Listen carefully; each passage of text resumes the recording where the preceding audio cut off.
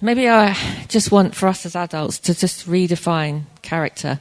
My previous definition of character was quite childlike. This definition is a definition of character that I've been working on for the last year or so. Our character is a sum of our best intentions and our deepest values.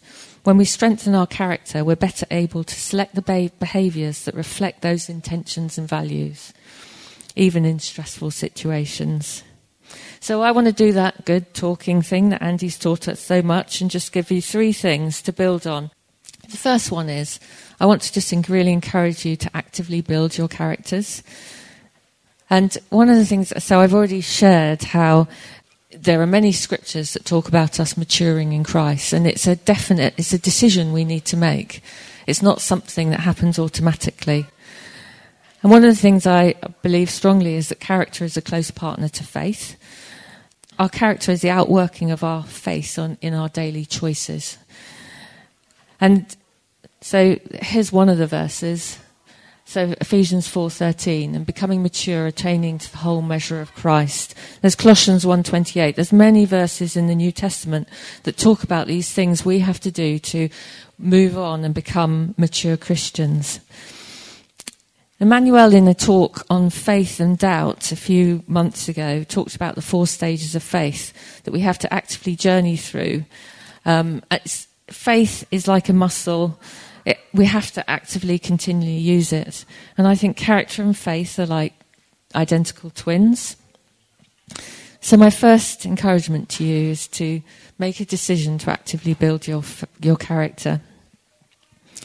My second point is to invite feedback. We have massive blind spots about ourselves. My own character journey took a real deepening a few years ago. And now for me, and many of you know, I work in Heart Styles. Many of you know that it's a character development tool. It doesn't have to be that. It can be anything. But for me, back a few years ago, I got some feedback that I really didn't like. I really didn't like some feedback I got about myself and my own behaviours. And it made me really think through my own character development. And in our own marriage, I would say we had a good marriage. But there were some things that came up in our behaviours, and ironically, we had similar character behavioural traits that often took us into a spiral. And by understanding and seeing those things and awakening to them, because if you don't awaken to things, you can't change, I would say our marriage has been transformed because of it.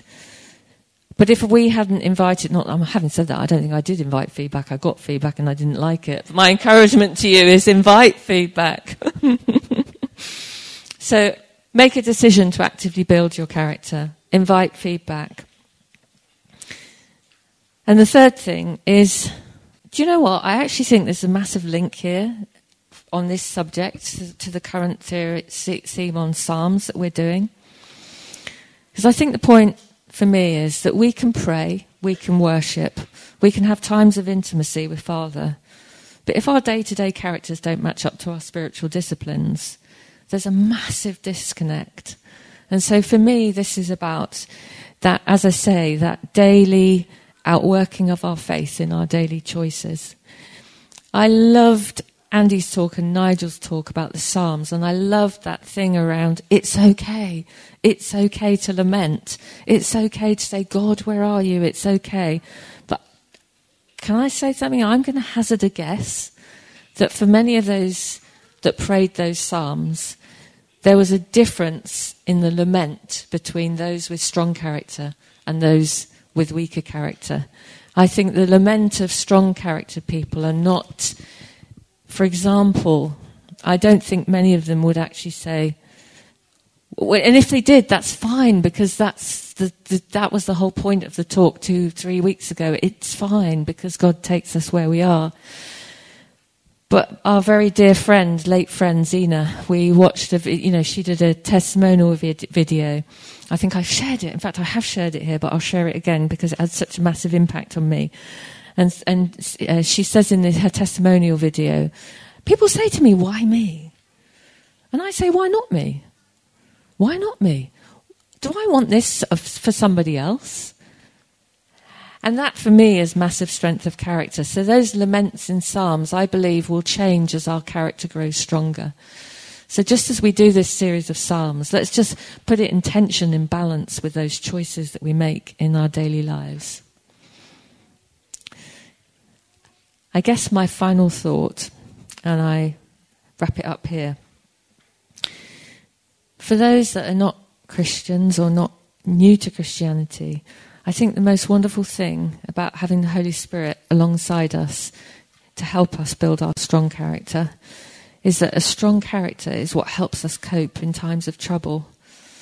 And when the plot lines in our lives are what we absolutely don't want to be there because they're totally out of our control, the most amazing promise in Scripture is, I'm always with you till the end of the age.